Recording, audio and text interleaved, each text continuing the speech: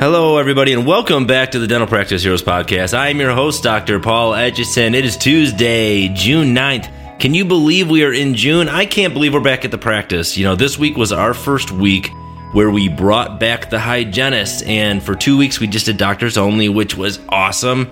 I really, no disrespect to any hygienist, I just really liked not having to get up and check the hygiene chairs, though I know that is like the necessary evil. We need to have it. We need it for our practices to be successful, so we have to be thankful for our hygienists and all that they do for us.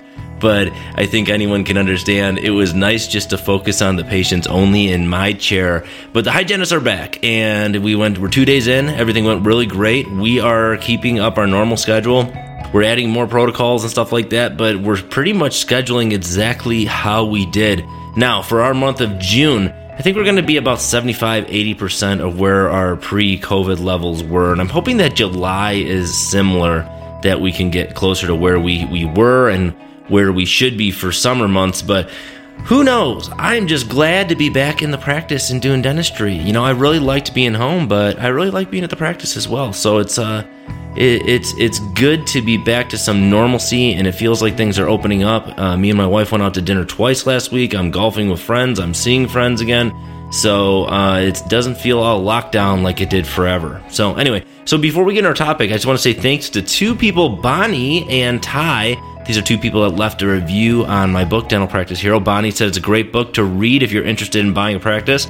And Ty said it's material every dentist should be aware of. Dentists of all sorts stand to benefit. So if you liked my book, Dental Practice Hero, would you please just review it on Amazon? And if you like the podcast, I really appreciate it if you review that on iTunes. Okay, let's talk about our topic today. So I'm trying to keep these short. I want them to be something that's useful and something you can apply right away. So today I want to talk about to-do lists and being productive with your to-do list, because you know, you should have a to-do list, and hopefully you do, but a lot of people, they're just not really doing it in the best manner, and I'll explain what that means and why I think that. So if you are a workaholic like myself, you love to-do lists, and when you check those things off, oh baby, does it feel good. So we like to-do lists because they keep us organized. They feel good when we check them off, but we have to think the dark side of the to-do list, and that is when we don't finish them or we don't complete our to-do list, we start to feel pretty crappy about it. And when we look at a lot of things on our to-do list,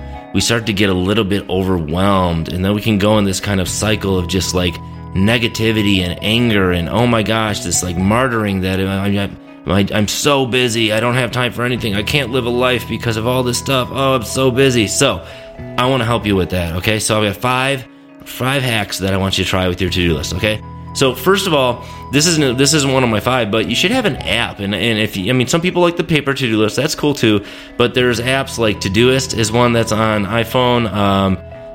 Tasks is one that's on Droid. That's the one I use. I'm a Droid person. I don't ever plan on going to iPhone. But I know a lot of people think it's crazy. But I just really like the Droid stuff, and I like just so used to it. Color Note is another one that's available on both systems. So these are all ones where you can create these to-do lists. You can create a bunch of different lists, and I'm going to explain, I guess, how to use this and how I use this. Okay, so number one is you want to create two to-do lists, all right? You want to have a today list and a soon list. And the reason that you want to do this is because, like I said, it feels good to check them off, but it feels really crappy when you don't check them off. And if you're just piling everything onto one to-do list, you never, ever get it done. So what I like to do is I have the soon list. So if I think of something, okay, I got to do that. I got to make a doctor's appointment, or I got to do this, or I need to talk to someone at work about something. I'll put it on my soon list. Okay, so everything goes on the soon list, and then each night before I go to bed, or every morning if I don't do it before I go to bed, as soon as I wake up, I take things from my soon list and I put them on my today list.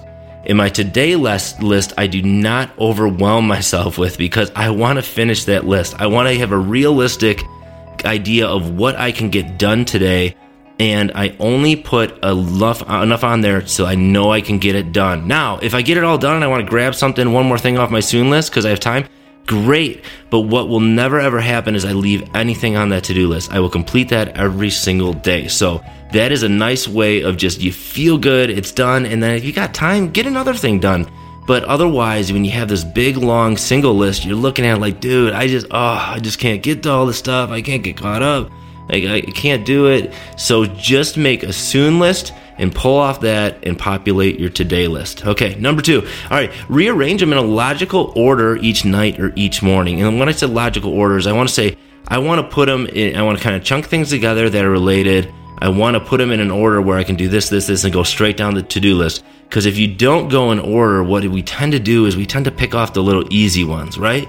We say, oh, don't want to do that. No, not now. Oh, yeah, that one's pretty easy. Let's do that one. And we know this. So if you want to start with the easy ones, you can move them up higher in the list, but just go in order, okay? Number 3 is something I like to do with my to-do list is always start with the frog. There's always one ugly thing on your to-do list that is not fun. You hate doing it. You procrastinate it. You don't want to do it. Start off with that because that is the hardest one to do, and you'll feel so much better when you get it done. So always lead with that frog. Lead with the hard one, and then maybe follow it up with some easy ones so you can just check some more things off, okay?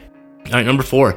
If something stays on my to-do list, like I don't get it done, what I notice is that it's too big of a project for one single to-do list. So what I will do is I will send that back to my soon list, and I'll break it down into like 3 steps. So if you have something that's continuing on your list and you're planning on getting it done and you don't get it done, it's probably too big of a project and you should break it into smaller steps. So what you can do is you take that one big thing, send it back to that soon list, and then break it down into 3 smaller steps. And then, maybe pick one of those steps and put it on your today list, So that's a little bit more manageable. So always be aware of things that you aren't finishing and be like, why am I not finishing this? Is it because it's a frog and I'm not leading off with it? Or is it because it's a big project that I need to break into smaller steps? So that's another tip. All right, number 5, focus. Focus. Close your email. Turn the do not disturb on your phone. How much do you love when you're pounding away at your to-do list and then people just drop things in your lap in the middle of it and you just get more things to do? You get a few emails, you get a few texts about things. People call you, they leave you a voicemail, they want you to call them back, things like that, okay? Don't get distracted by that, okay? Finish the stuff you planned on finishing, then get back to your phone, and then if more things happen that are on your to-do list, you can decide if you want to send them on your today list or you want to just throw them to the soon list and get to them a little bit later. All right, so I hope that is helpful for everybody. That is a system that I've been using for a very, very long time, and it's always been really helpful for me. People always ask me, like, how do you get so much done in so little time? And you know what?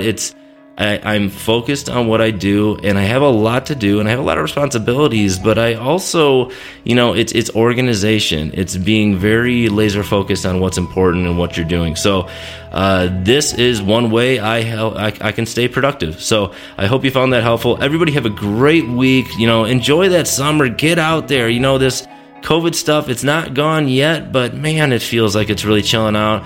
And I know as they're relaxing the restrictions, I'm just praying that we don't see a spike because I don't like COVID life. And I think everyone can agree it was a nice little break and it was interesting and it was fun to be off, but I just want to go back to normal. I think we can all agree on that. All right, man. We will talk to you guys next week. Take care.